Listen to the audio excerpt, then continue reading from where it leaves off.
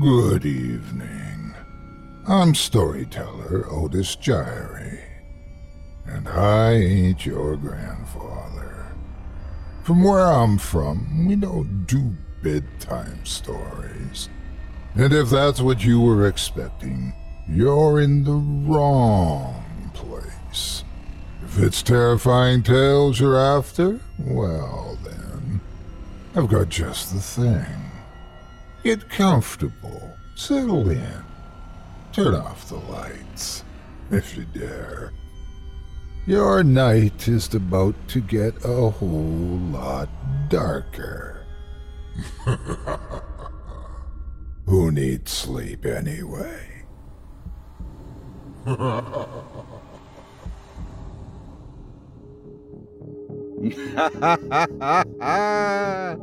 Good evening. You're listening to Scary Stories Told in the Dark. Welcome, dear listeners, to Season 12, Episode 5. To those of you out there, tonight is December the 25th, and a very Merry Christmas time to you. I'm your host, Otis Gyrie, and in this episode I'll be performing 3 tales to terrify you, courtesy of this wonderful bag of gifts sitting next to me by the roaring fire, my mug of cocoa, and the sounds of screaming victims through the night. Tonight you'll hear tales of visions of futures yet to come, encountering the unusual in the present and the truth about things past. Is that the correct order, I wonder?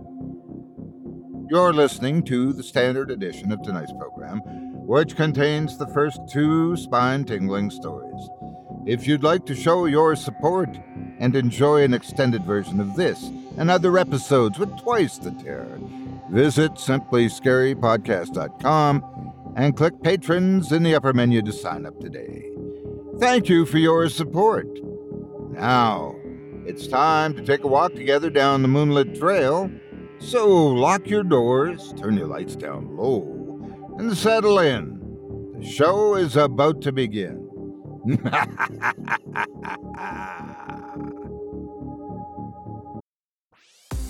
This episode is brought to you by ABC. Station 19 is back for its final and hottest season yet.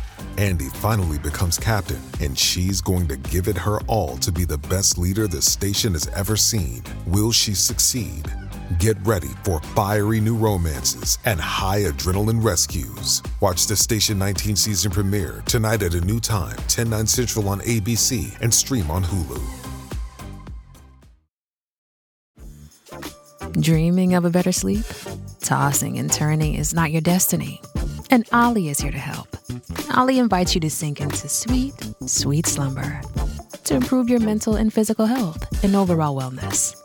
More than just melatonin, Ollie's ingredients help you unwind your mind for a delightfully dreamy drift off. Sleep is on the way at Ollie.com. That's OLLY.com.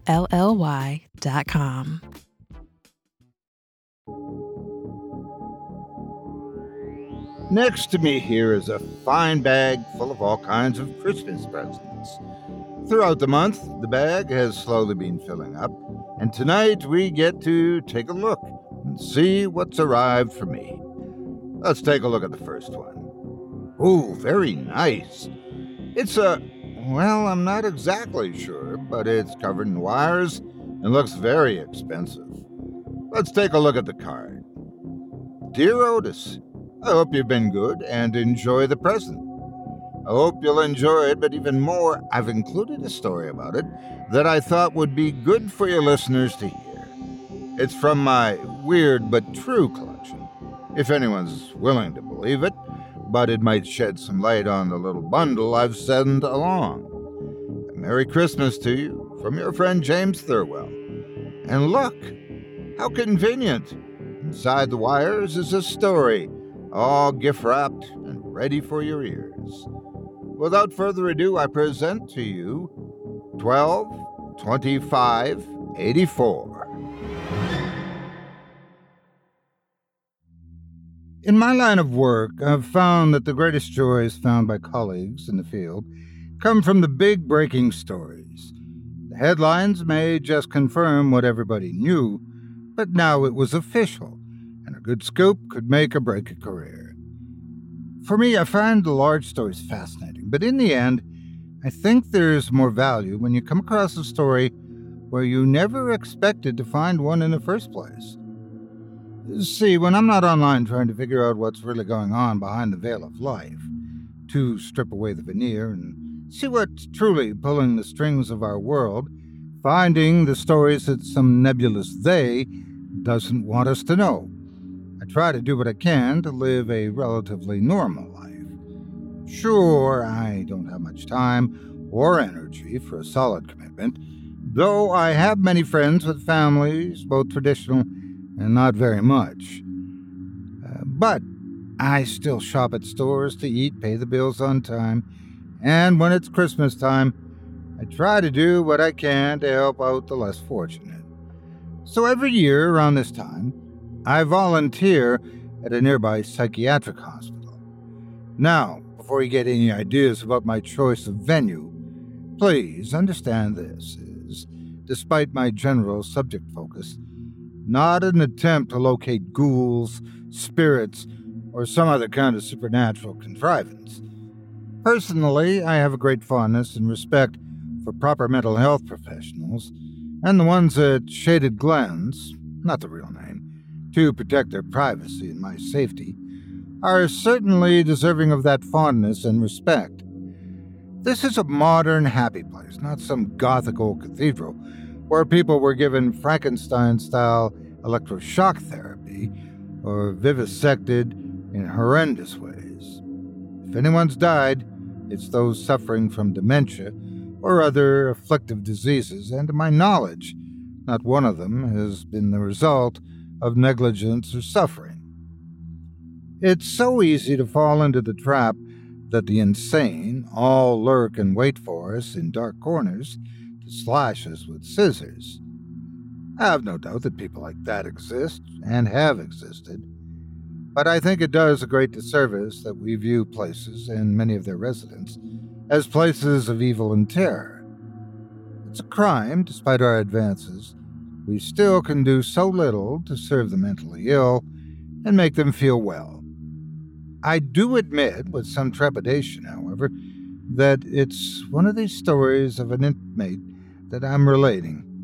As I tend to do, I'm using a pseudonym for Jonathan, and thanks to my relationship with the staff and my commitment to his privacy, that I've permission to tell this story to you. And while I will not reveal him publicly, I believe what he's told me and the strange events that have happened since is based in some truth, and it is a truth I hope to share so that what was related does indeed not come to pass, though whether I'm successful or not is likely to never come to fruition in our lifetimes. So, then, to the rest. I arrived at Shaded Glens on the 23rd, signing in, greeting the staff, and helping with whatever I was legally able to do. Arrange furniture, move boxes, hang decorations, set up the main room for activities, serve food, and generally try to provide some levity and joy to the proceedings. I also read from a selection of books and follow up with some poetry reading, an idea I got from a podcaster who likes to read the best-known work of Clement C. Moore. Normally, the patient rooms are strictly off-limits, but I'm able to chat with anyone who comes in to celebrate. And many times the conversations are not only pleasant, but as I said, it breaks my heart to know some of these good people and to think that either they'll one day be able to face the world again with a proud face, or barring that, can at least be comfortable and well taken care of here. Jonathan, on the other hand, was strangely absent. He was a young man, I would say late 20s, who suffered a nervous breakdown while attempting to pass the bar. Diagnosed with schizophrenia, he had medication to help his symptoms, but he was so disheartened by his episode that he was still unable to face the outside world. He was so dogged in his pursuit of his dream that he alienated a great many of his friends along the way, and so the only ones who care or know that he's here are his immediate family, the staff, and myself. He's a very well-spoken and brilliant young man, and I had hoped that sometime soon he would be able to overcome his inhibitions and get back on track to the life he left behind. I thought at first maybe I'd just missed his discharge, and he was doing much better. But no, one of the nurses informed me he was still here, but it had grown sullen in the past 2 weeks, and had been talking with the therapist less and less. That made me greatly upset. The last thing I wanted for him was a relapse. It was close to 10 when I decided I was going to call it an evening and go on my way when I was approached by a doctor, whom I will call Gregory Hopkins. Dr. Hopkins said that Jonathan had been asking if I'd come tonight, and if it would be all right if I'd visit him for a short while. I said certainly, if the staff believed it would do him any good. As I previously mentioned, the patient rooms were off limits to all but staff and family, so I'd never seen how Jonathan lived. It combined the aesthetic of a young man who dreamed of being a professional with someone who had not quite grown up and put away childish things. Posters hung on a wall of post-punk bands that predated him by decades, and little replicas of what I knew were Pokemon, though as to which ones they were, well, that was beyond me. A clean, neat desk sat near a window that would have overlooked the inner courtyard, with its single-bared tree and plantless winter snowscape, had it not had the shades drawn. And on the desk sat a single closed airbook. Jonathan himself sat on an unkept bed, and the look of it extended to him as well. He appeared to have not shaven in days, his hair uncombed from hours of restless sleep, his clothes wrinkled, and a slight whiff suggested to me he had not changed them in a few days. "Hello, Jonathan. You mind if I sit at your desk?" Hearing my voice, his demeanor did perk up, and as he waved me to the chair, I felt that me being here indeed was helping him, and by all means I hoped that I'd be able to keep it that way. "Would you like anything to eat or drink before I get too comfortable? I think the mac and cheese has been put away, but there may be a brownie and some punch left." "Oh, thanks, James, but I don't really feel like having any snacks right now."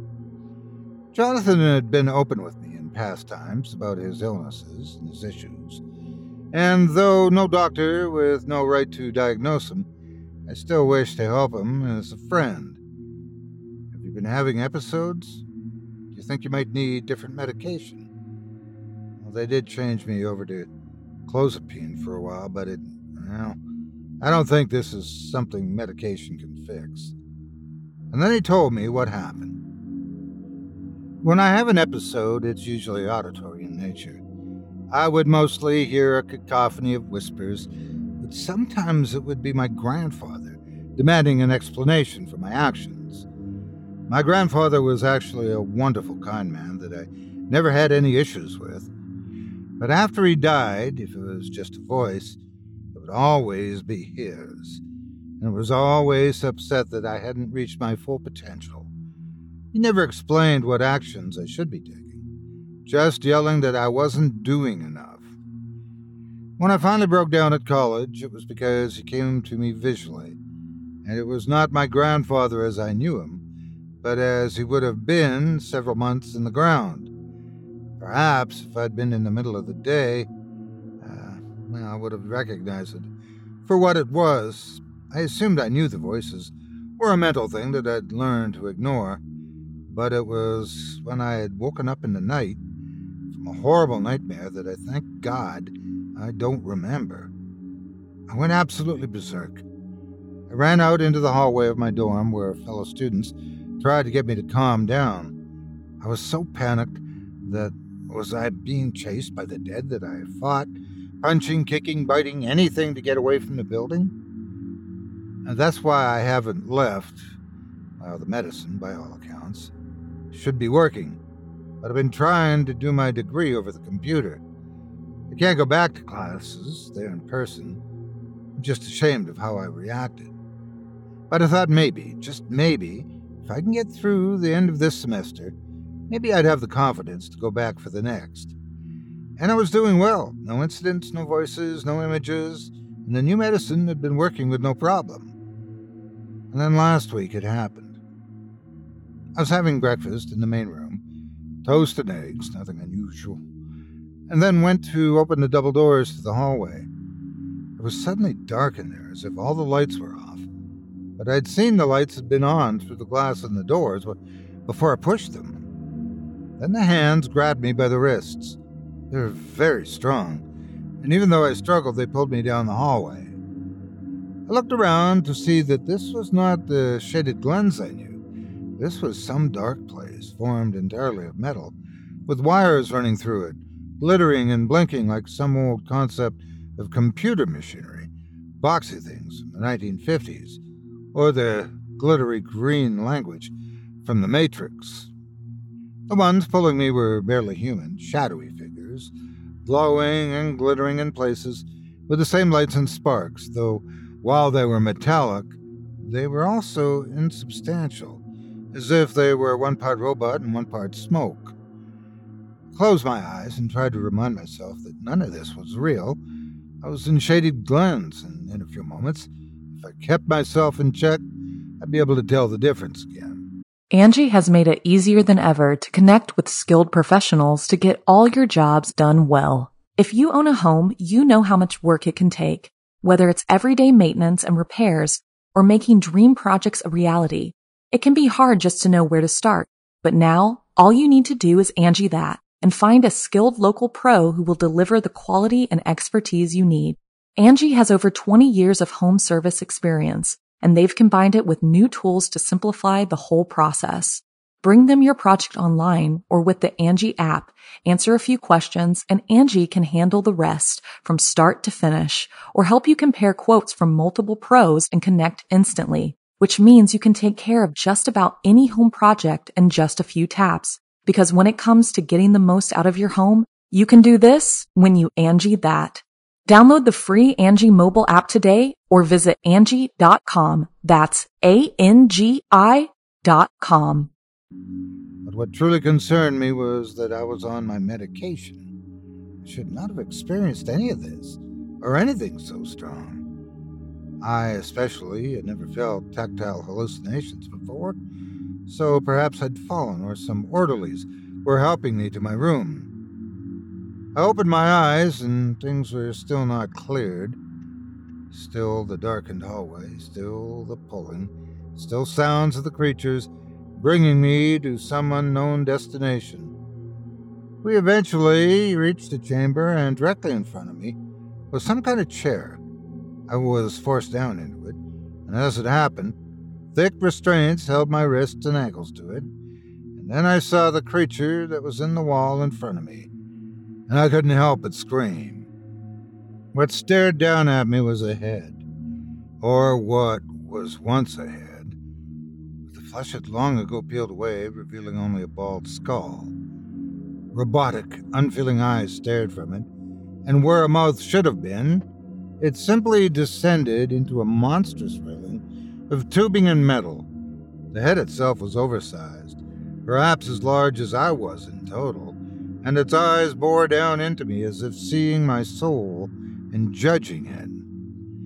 I continued to struggle to free myself, but the giant head made a clicking sound, and then restraints grabbed my head as well, pulling it against the seat, wrapping tightly against my temples. Clamps then came and gripped my eyelids, forcing me to gaze upon this thing, this whatever it was. I heard a voice inside my head. It was not like the voices I'd heard before, the hallucinations. More like the clamps of my head were forcing the words into my brain. What day is it? I was so shocked that I stopped struggling and screaming. What did that matter at all? What sort of question was it asking? December 16th. The two that carried me made clicking noises and approached the head, standing next to it like royal guards. Time is not yet in sync. We will return for you. Prepare for further instructions to come. My head then exploded with pain as the clamps grew tighter and something shot through them, like an electrical shock, and I awoke in an ambulance on the way to Our Lady of Sorrows Hospital. As I finished this part of the tale, Jonathan breathed a sigh as if a great weight had been lifted off his chest. I found out later that it appeared I had tripped going through the double doors and had knocked myself out on the floor. My nose was bloodied, but thankfully not broken. But nobody could explain these. Jonathan reached into a drawer of his desk and pulled out his phone and showed me a series of pictures. They were of his wrists and ankles, burned red and raw.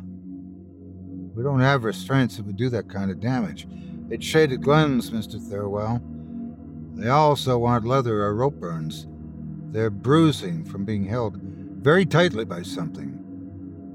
I swallowed hard, realizing the implications of what he'd said.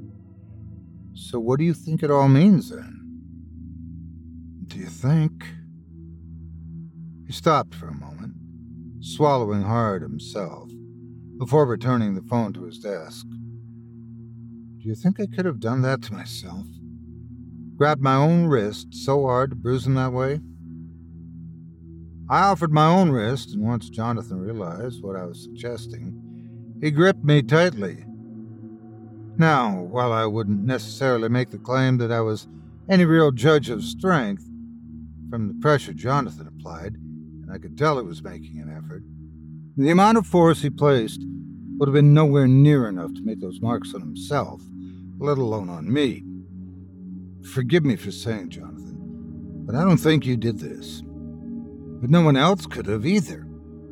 By all the people who saw, I was guided onto my back by the staff and left where I was under supervision until the ambulance came, which was within a few minutes. No restraints, no rough handling. There they were, both on my phone and on the hospital report. It makes no sense, unless...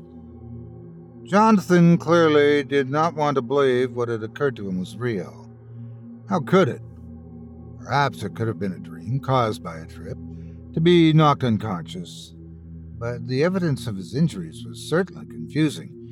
Maybe he'd been gripped by the arms when he was moved. But no one was aware of causing him injury, nor had anybody reported rough treatment. I certainly couldn't imagine Dr. Hopkins allowing such a situation taking place within his hospital. Have you experienced any other incidents since then? Jonathan shook his head.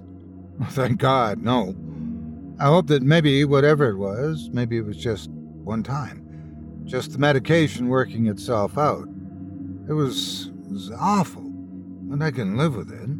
I just wish I knew why my mind conjured up something so horrific. I spoke with Jonathan for a few more minutes, exchanging pleasantries and wishing him and his family a good holiday before I gave my leave.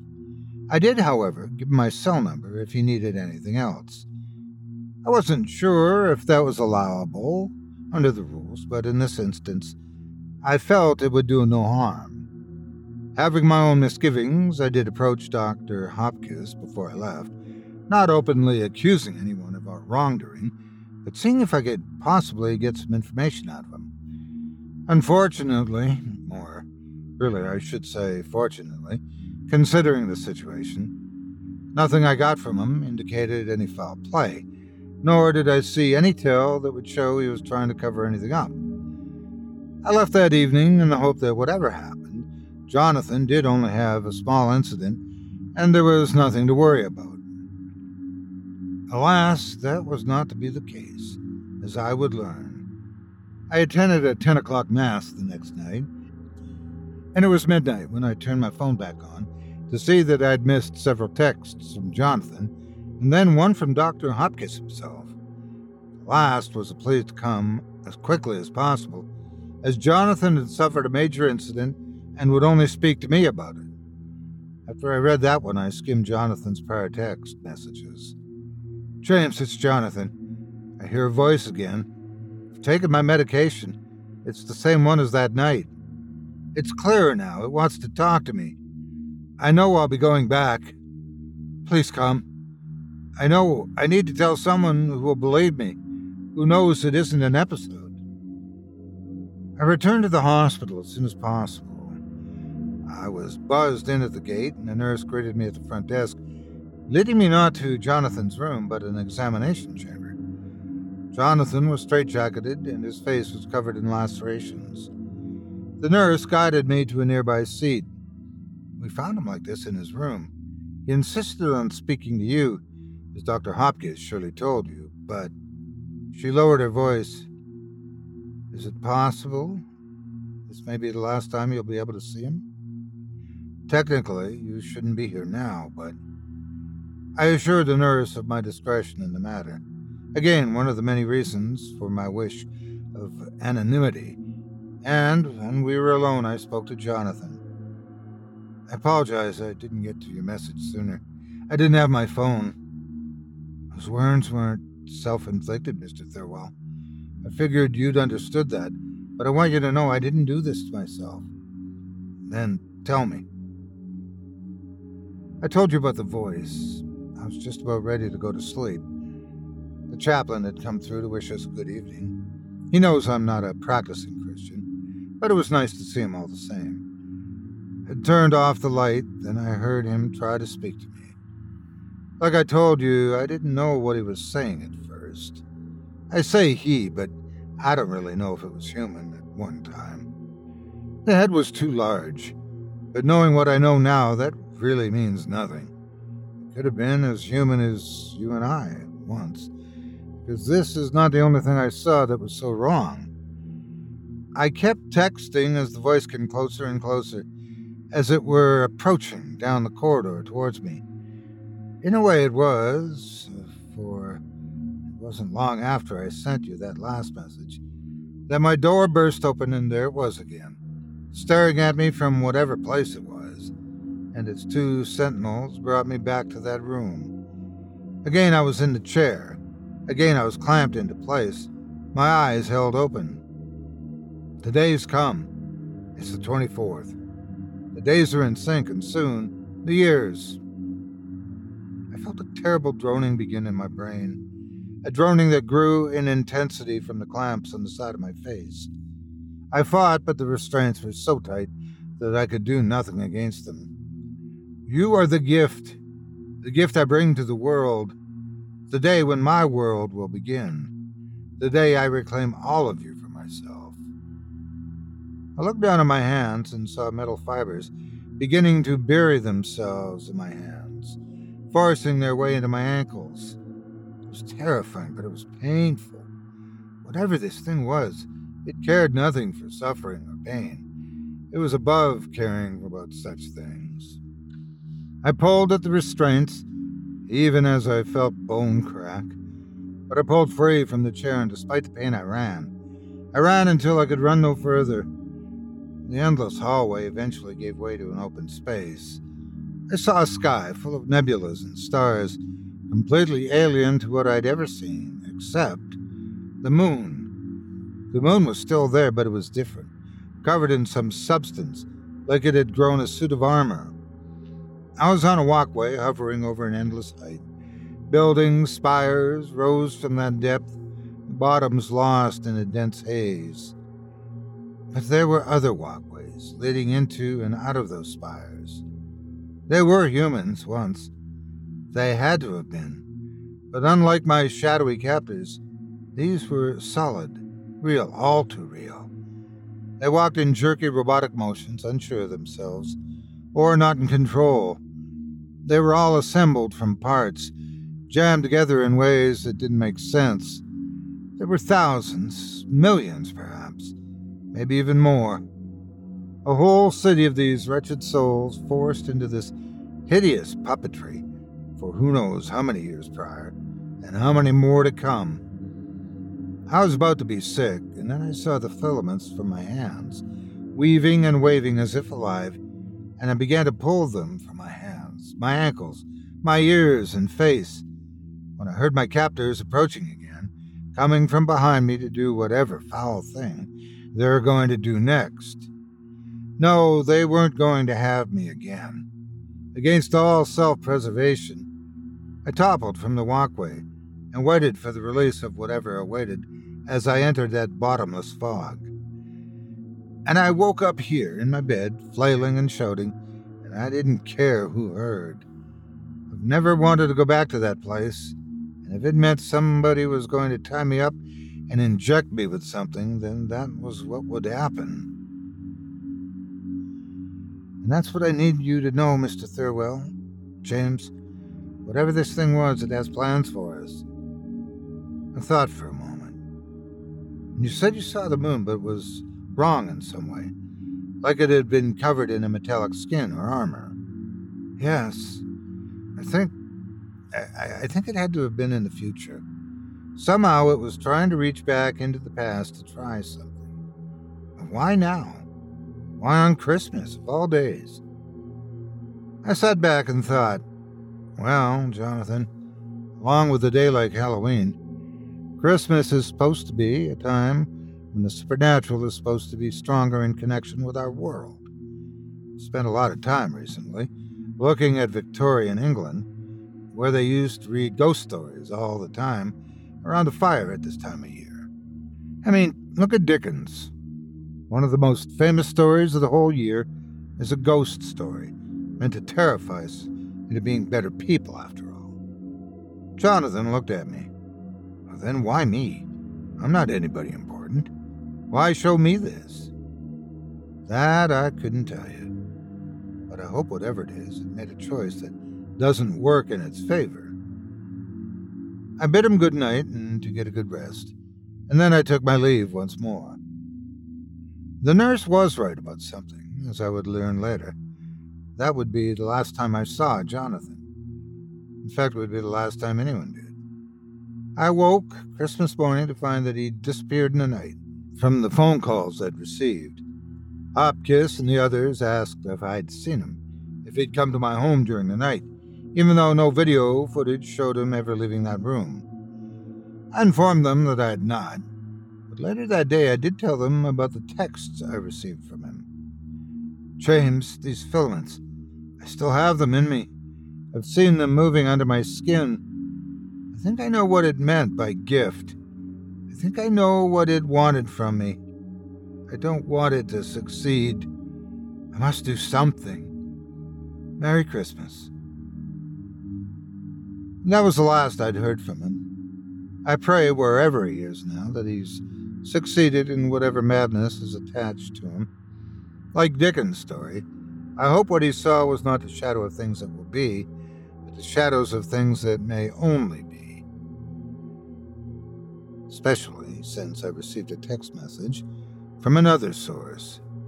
The thing is, I don't know how I received it, since the date could not have happened yet, and the number listed with it is no physical number that exists.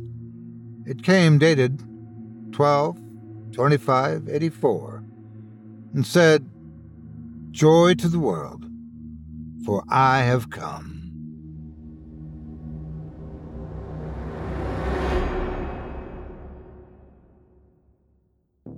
I hope you enjoyed 12/25/84 by James Thurwell as performed by yours truly.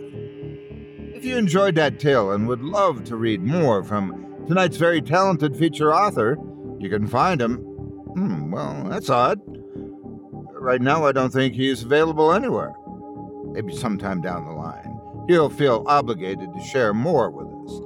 I'm sure he would appreciate a kind word and a thumbs up regardless.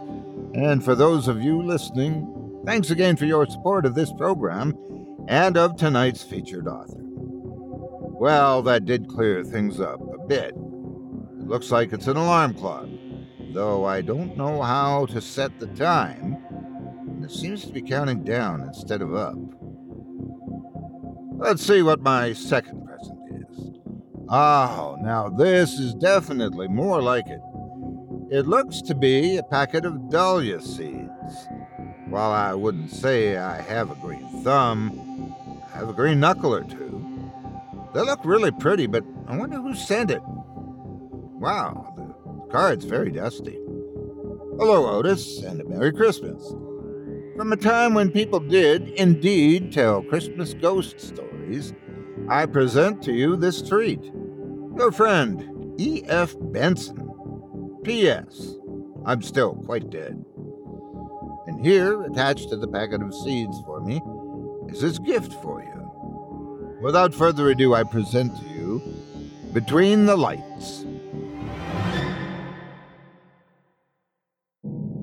The day had been one unceasing fall of snow from sunrise until the gradual withdrawal of the vague white light outside indicated that the sun had yet again set.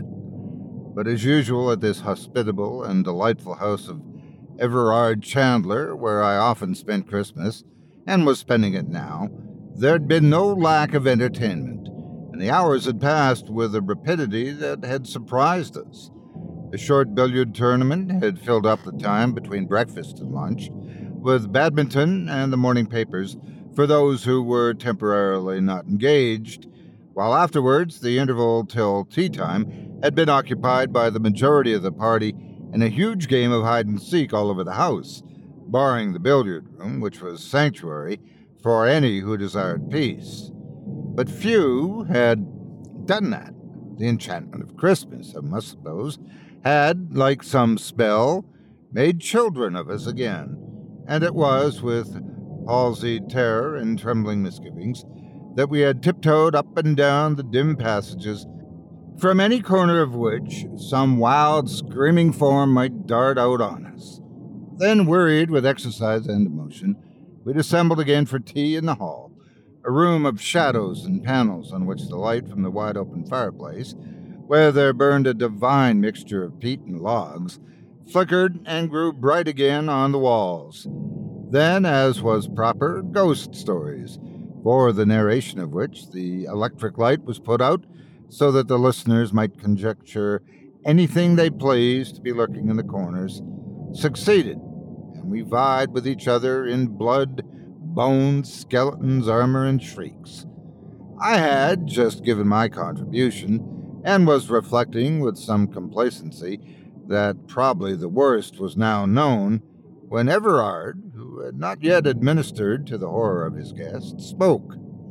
He was sitting opposite me in the full blaze of the fire, looking, after the illness he'd gone through during the autumn, still rather pale and delicate. All the same, he had been among the boldest and best in the exploration of dark places that afternoon, and the look on his face now rather startled me. "No, I don't mind that sort of thing," he said. "The paraphernalia of ghosts has become somehow rather hackneyed, and when I hear of screams and skeletons, I feel I'm on familiar ground, and can at least hide my head under the bedclothes." "Ah, but the bedclothes were twitched away by my skeleton," said I, in self-defense. "I know, but I don't even mind that.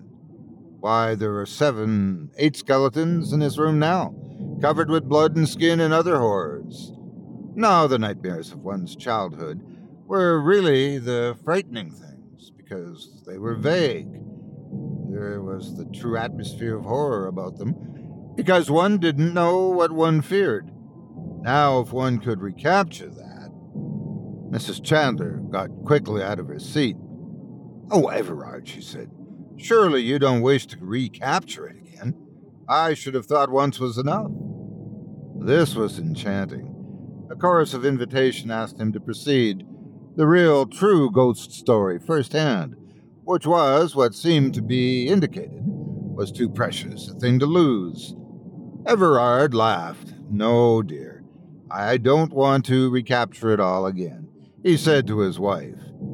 Then to us. But really, the nightmare, perhaps, to which I was referring, is of the vaguest and most unsatisfactory kind. It has no apparatus about it at all. You'll probably say that it was nothing, and wonder why I was frightened. But I was. It frightened me out of my wits, and I only just saw something, without being able to swear what it was, and heard something which might have been a falling stone. Anyhow, tell us about the falling stone," said I. There was a stir of movement about the circle around the fire, and the movement was not purely of a physical order. It was as if, this is only what I personally felt, it was as if the childish gaiety of the hours we'd passed that day was suddenly withdrawn. We had jested on certain subjects, we had played hide-and-seek with all the power of earnestness that was in us now. But now, so it seemed to me, there was going to be real hide-and-seek, real terrors, We're going to lurk in dark corners, or if not real terrors so convincing as to assume the garb of reality. We're going to pounce on us. And Mrs. Chandler's exclamation as she sat down again, "Oh, Everard, won't it excite you?" tended in any case to excite us. The room still remained in dubious darkness except for the sudden lights disclosed on the wall by the leaping flames on the hearth. And it was wide field for conjecture as to what might lurk in the dim corners. Everard, moreover, who had been sitting in a bright light before, was banished by the extinction of some flaming log into the shadows. A voice alone spoke to us as he sat back in his low chair. A voice, rather slow but very distinct. "Last year," he said, "on the 24th of December, we were down here, as usual, Amy and I, for Christmas. Several of you who are here now were here then. 3 or 4 of you, at least. I was one of these, but like the others, kept silence for the identification, so it seemed to me was not asked for." And he went on again without pause. "Those of you who were here then," he said, "and are here now, will remember how very warm it was that day. You'll remember, too, that we played croquet that day on the lawn. It was perhaps a little cold for croquet, and we played it rather in order to be able to say, with sound evidence to back up the statement, that we had done so." Then he turned and addressed the whole little circle. "We played ties of half games," he said, "just as we have played billiards today, and it was certainly as warm on the lawn then as it was in the billiard room this morning, directly after breakfast, while today I should not wonder if there was 3 feet of snow outside. More probably. Listen." A sudden draught fluted in the chimney, and the fire flared up as the current of air caught it. The wind also drove the snow against the windows, and as he said, "Listen," we heard a soft scurry of the falling flakes against the panes, like the soft tread of many little people who stepped lightly, but with the persistence of multitudes who were flocking to some rendezvous. Hundreds of little feet seemed to be gathering outside. Only the glass kept them out. And of the 8 skeletons present, 4 or 5 anyhow, turned and looked at the windows. These were small paned with leaden bars. On the leaden bars, little heaps of snow had accumulated. There was nothing else to be seen. "Yes, last Christmas Eve was very warm and sunny," went on Everard.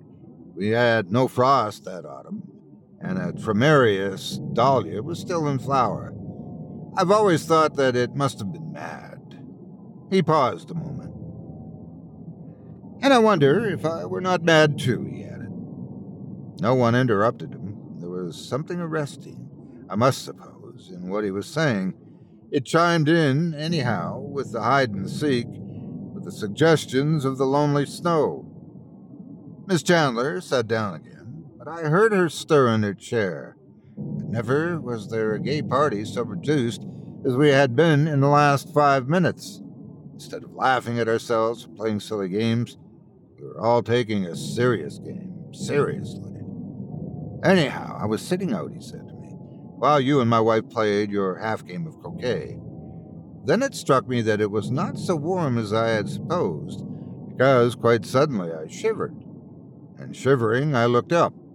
But I did not see you and her playing croquet at all. I saw something which had no relation to you and her. At least I hope not. Now the angler lands his fish, the stalker kills his stag, and the speaker holds his audience. And as the fish is gaffed, and as the stag is shot, so were we held. There was no getting away till he had finished with us.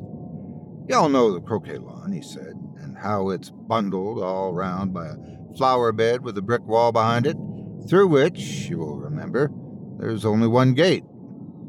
Well, I looked up and saw that the lawn, I could for one moment see it was still a lawn, was shrinking, and the walls closing in upon it. As they closed in, too, they grew higher, and simultaneously the light began to fade and be sucked from the sky, till it grew quite dark overhead, and only a glimmer of light came in through the gate. There was, as I told you, a dahlia in flower that day, and this dreadful darkness and bewilderment came over me. I remember that my eyes sought it in kind of a despair, holding on, as it were, to any familiar object. But it was no longer a dahlia, and for the red of its petals I saw only the red of some feeble firelight. And at that moment the hallucination was complete. I was no longer sitting on the lawn watching croquet, but I was in a low-roofed room, something like a cattle shed, but round.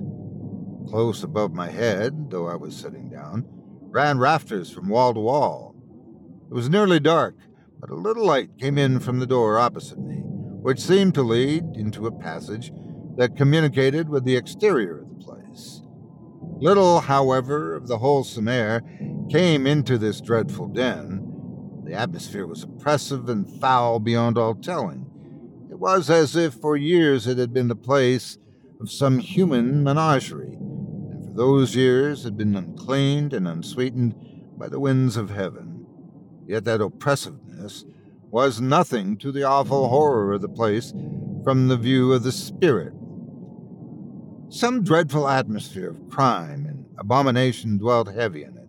Its denizens, whoever they were scarce human, so it seemed to me, and though men and women, were akin more to the beasts of the field.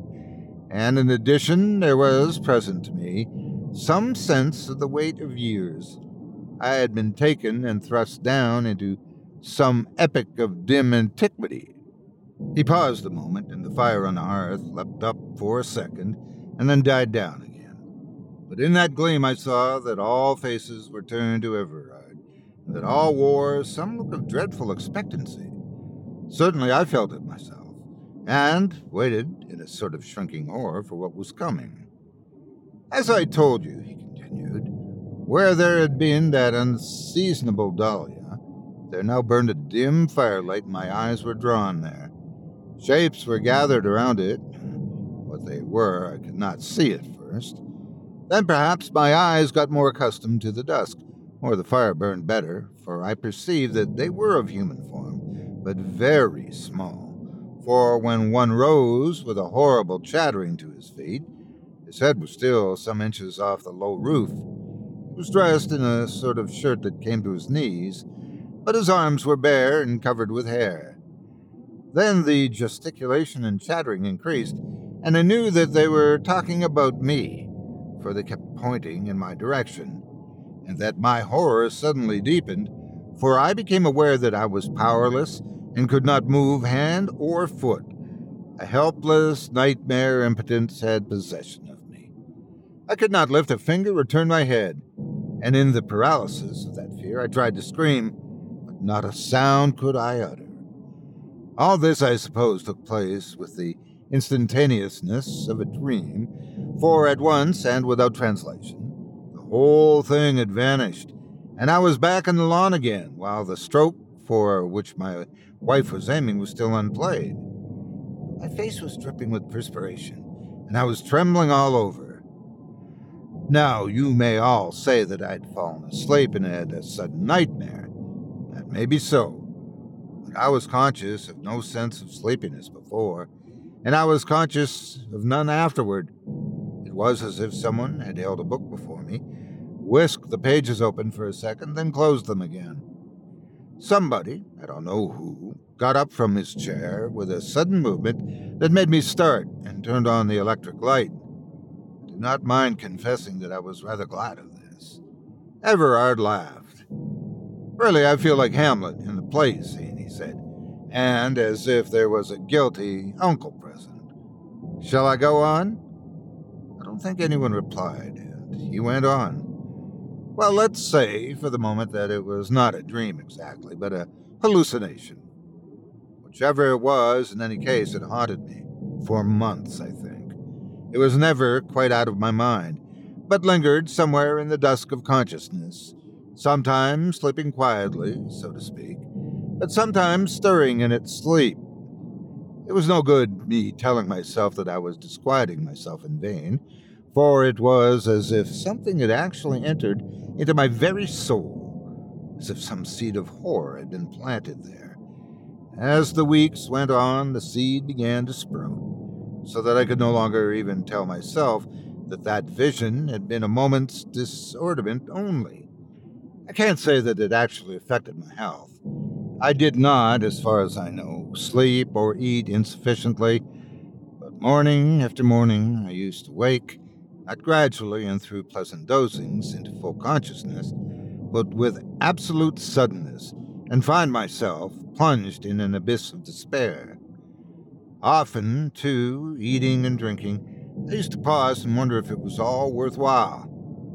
Eventually, I told 2 people about my trouble, hoping that perhaps the mere communication would help matters, hoping also, but very distantly, that though I could not believe at present that digestion or the obscurities of the nervous system were at fault, a doctor by some simple dose might convince me of it. In other words, I told my wife, who laughed at me, and my doctor, who laughed also, and assured me that my health was quite unnecessarily robust. At the same time, he suggested that a change of air and scene does wonders for the delusions that exist merely in the imagination. He also told me, in answer to a direct question, that he would stake his reputation on the certainty that I was not going mad. Well, we went up to London, as usual, for the season, and though nothing whatever occurred to remind me in any way of that single moment, on Christmas Eve, the reminding was seen to, all right. The moment itself took care of that, for instead of fading, as is the way of sleeping or waking dreams, it grew every day more vivid, and ate, so to speak, like some corrosive acid into my mind, etching itself there. And to London succeeded Scotland. I took last year, for the first time, a small forest up in Sutherland called Glencallan, very remote and wild, but afforded excellent stalking. It was not far from the sea, and the gillies used always to warn me to carry a compass on the hill because sea mists were liable to come up with a frightful rapidity, and there was always the danger of being caught by one, and of having perhaps to wait hours till it cleared again. This at first I always used to do, but as everyone knows, any precaution that one takes which continues to be unjustified gets gradually relaxed, and at the end of a few weeks, since the weather had been uniformly clear, it was natural that as often as not, my compass remained at home. One day the stalk took me onto a part of my ground that I had seldom been on before, a very high tableland on the limit of my forest, which went down very steeply on one side to a loch that lay below it, and on the other, by gentler gradations, to the river that came from the loch 6 miles below which stood the lodge. The wind had necessitated our climbing up, or so my stalker had insisted, not by the easier way, but up the crags from the loch. I'd argued the point with him, for it seemed to me that it was impossible that the deer could get our scent if we went by the more natural path, but he still held to his opinion, and therefore, since, after all, this was his part of the job, I yielded. A dreadful climb we had of it, over big boulders with deep holes in between, masked by clumps of heather, so that a wary eye and a prodding stick were necessary for each step if one wished to avoid broken bones. Adders also literally swarmed in the heather. We must have seen at least a dozen on our way up, and the adders are a beast for which I have no manner of use. But a couple of hours saw us to the top, only to find that the stalker had been utterly at fault, and that the deer must quite infallibly have gotten wind of us if they had remained in the place where we last saw them. That, when we could spy the ground again, we saw had happened. In any case, they'd gone. The man insisted the wind had changed, and a palpably stupid excuse, and I wondered at that moment what other reason he had, for reasons I felt sure there must be, for not wishing to take what clearly now would have been a better route. But this piece of bad management did not spoil our luck, for within an hour we had spied more deer, and about 2 o'clock I got a shot, killing a heavy stag. Then, sitting on the heather, I ate lunch and enjoyed a well-earned bask and smoke in the sun. The pony, meantime, had been saddled with the stag, and was plodding homewards. The morning had been extraordinarily warm, with a little wind blowing off the sea, which lay a few miles off, sparkling beneath a blue haze. And all mornings, in spite of our abominable climb, I had had an extreme sense of peace, so much so that several times I had probed my mind, so to speak, to find if the horror still lingered there. But I could scarcely get any response from it. Never since Christmas had I been so free of fear, and it was with a great sense of repose, both physical and spiritual, that I lay looking up into the blue sky, watching my smoke whirls curl slowly away into nothingness. But I was not allowed to take my ease long, for Sandy came and begged that I would move. The weather had changed, he said, and the wind had shifted again, and he wanted me to be off this high ground and on the path again as soon as possible, because it looked to him as if the sea mist would presently come up. "Yon's a bad place to get down in the mist," he added, nodding toward the crags we'd come up. I looked at the man in amazement, for to our right lay a gentle slope down onto the river, and there was no possible reason for again tackling those hideous rocks up which we had climbed this morning. More than ever, I was sure he had some secret reason for not wishing to go the obvious way. But about one thing he was certainly right. The mist was coming up from the sea, and I felt in my pocket for the compass, and I found I'd forgotten to bring it. Then there followed a curious scene, which lost us time that we could really ill afford to waste. I insisting on going down by the way that common sense directed us, he imploring me to take his word for it that the crags were the better way. Eventually I marched off to the easier descent and told him not to argue anymore but follow. What annoyed me about him was that he would only give the most senseless reasons for preferring the crags. There were mossy places, he said, on the way I wished to go, a thing patently false, since the summer had been one spell of unbroken weather, or it was no longer, also obviously untrue, or there were so many vipers about. But seeing that none of these arguments produced any effect, at last he desisted and came after me in silence. We were not yet half down when the mist was upon us, shooting up from the valley like a broken water of a wave, and in 3 minutes we were enveloped in a cloud of fog so thick that we could barely see a dozen yards in front of us. It was therefore another cause for self-congratulation that we were not now, as we should otherwise have been, precariously clambering on the face of those crags up which we had come with such difficulty in the morning, and as I rather prided myself on my powers of generalship in the matter of direction, I continued leading, feeling sure that before long we should strike the track by the river. More than all, the absolute freedom from fear elated me. Since Christmas, I had not known the distinctive joy of that. It felt like a schoolboy home for the holidays. But the mist grew thicker and thicker, and whether it was that real rain clouds had formed above it, or that it was of an extraordinary density itself, it got wetter in the next hour than I have ever been before or since. The wet seemed to penetrate the skin and chill the bones, and there was no sign of the track for which I was making.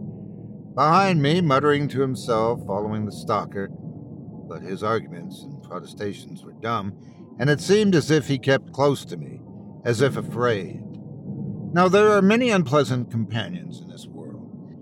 I would not, for instance, care to be on a hill with a drunkard or a maniac, but worse than either, I think, is a frightened man, because his trouble is infectious and insensibility. I began to be afraid of being frightened, too. From that, it is but a short step to fear. Other perplexities, too, beset us. At one time, we seemed to be walking on flat ground. At another, I felt sure we were climbing again, whereas all the time we ought to have been descending, unless we had missed the way very badly indeed.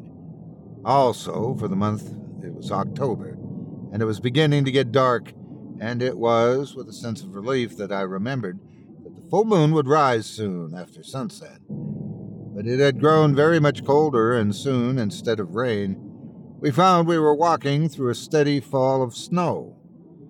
Things were pretty bad, but then for the moment they seemed to mend, for far away to the left I suddenly heard the brawling of a river. It should, it is true, have been straight in front of me, and we were perhaps a mile out of our way, but this was better than the blind wandering of the last hour. And turning to the left, I walked towards it. Before I'd gone 100 yards, I heard a sudden choked cry behind me, and just saw Sandy's form flying as if in terror of pursuit into the mists. I called to him, but got no reply, and heard only the spurned stones of his running. What had frightened him, I had no idea, but certainly with his disappearance, the infection of his fear disappeared also, and I went on, I may almost say, with gaiety. On the moment, however, I saw sudden, well-defined blackness in front of me, and before I knew what I was doing, I was half stumbling, half walking up a very steep grass slope. During the last few minutes, the wind had got up, and the driving snow was peculiarly uncomfortable, but there had been a certain consolation in thinking that the wind would soon disperse these mists, and I had nothing more than a moonlight walk home. But as I paused on this slope, I became aware of two things. One, that the blackness in front of me was very close. The other, that whatever it was, it sheltered me from the snow.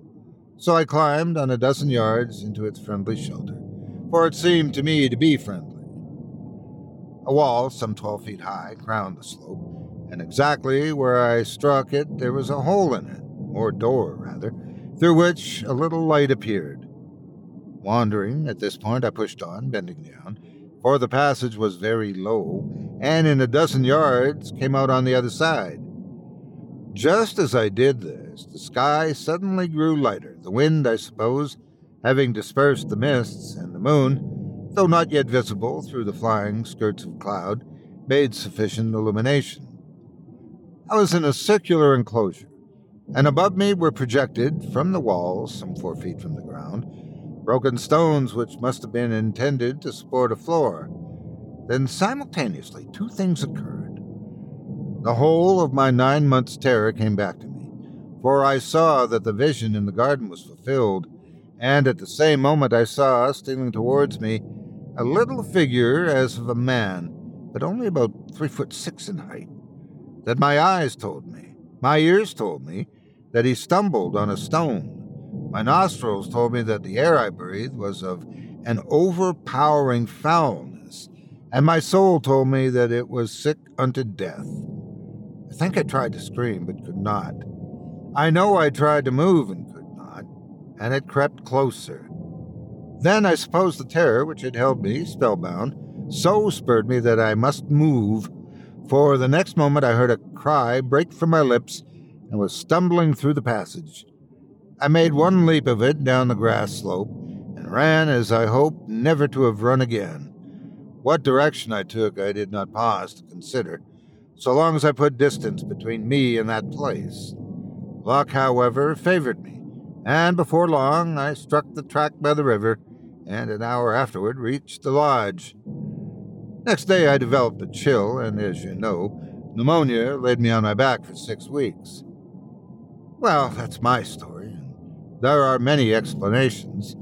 You may say that I fell asleep on the lawn, and was reminded of that by finding myself, under discouraging circumstances, in an old pyx castle, where a sheep or a goat that, like myself, had taken shelter from the storm, was moving about. Yes, there are hundreds of ways in which you may explain it, but the coincidence was an odd one, and those who believe in second sight might find an instance of their hobby in it. And is that all? I asked. Yes, and it was nearly too much for me. I think the dressing bell has sounded.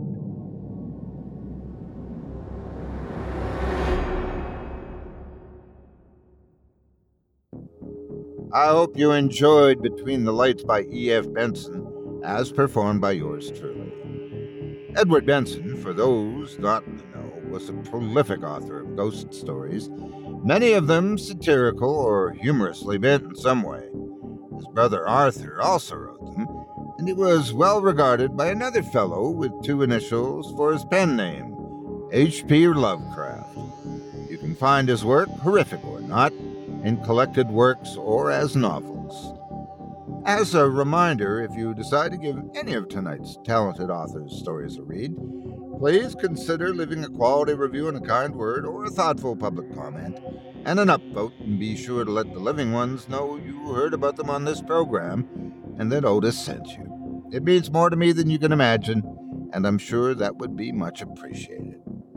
Now, before we go, I'd also like to take a moment to thank you personally for joining me on this episode of Scary Stories Told in the Dark. If you enjoyed what you've heard on today's program, please take a moment to stop by our iTunes page or wherever else you listen to your favorite podcast and leave us a 5-star review and a kind word. It makes a huge difference, and it would mean a lot to us. If you'd like to hear a premium extended edition of tonight's and all of our other episodes featuring twice the terror, visit simplyscarypodcast.com today and click the Patrons link in the menu at the top of the screen. You'll find yourself at chillingtalesfordarknights.com, where you can purchase season passes for this podcast and our other quality storytelling programs. Or become a patron for as little as $5 a month and get access to our entire audio archive dating back to 2012, all of it ad-free. If you happen to use Facebook, Twitter, Instagram, or YouTube, you can follow and subscribe to Chilling Tales for Dark Nights there, where you'll get all of our latest updates and new releases and have the chance to interact with us each and every week. You can subscribe to me on YouTube as well at the Otis Diary channel, where you'll receive releases of my series, Horror Storytime, dating back to 2014. And you can find me on Facebook, Twitter, and Instagram too. Just search for Otis Diary. Until next week, when we'll be ringing in the new year, I'll be enjoying my new presents. Stay spooky, happy holidays to you, and as usual, get some sleep. If you can.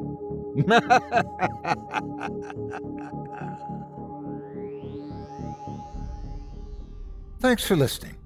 You've been listening to Scary Stories Told in the Dark, a production of Chilling Entertainment and the creative team at Chilling Tales for Dark Nights, and a proud member of the Simply Scary Podcasts network. Visit simplyscarypodcast.com today to learn more about our network and our other amazing storytelling programs. Tonight's program was hosted, and its featured stories performed by yours truly, Otis Diary. Selected stories have been adapted with the kind permission of their respective authors. Original music provided by Luke Hodgkinson and Jesse Cornett. Sound design and final mixing and mastering provided by executive producer and director Craig Groshek. Program's artwork and logo by David Romero. If you're looking for some fresh tales on a daily basis while waiting for the next podcast, check out my YouTube channel, the Otis Diary channel, and my extensive collection of narrated tales there. Simply search on YouTube by my name, and you'll find me. And don't forget to subscribe and press the bell notification icon to get my latest releases. Got a scary tale of your own that you'd like performed? I take submissions. Email it to me today at otis@simplyscarypodcast.com to have your terrifying tome considered for production in a future episode of this show. That's OTIS@simplyscarypodcast.com. If you've enjoyed what you heard on tonight's program and are joining us on your favorite podcast app, subscribe to us to be sure you never miss an episode, and leave a 5-star review and a comment. Your feedback means a lot to me. You can also follow Chilling Tales for Dark Nights and yours truly on Facebook to connect anytime and get the latest updates on this and other programs and my channel. If you're listening on the Chilling Tales for Dark Nights YouTube channel, do us a favor and hit the subscribe button and the bell notification icon for CTFDN as well to get more spooky tales from me and the crew and another episode of this program each and every Wednesday.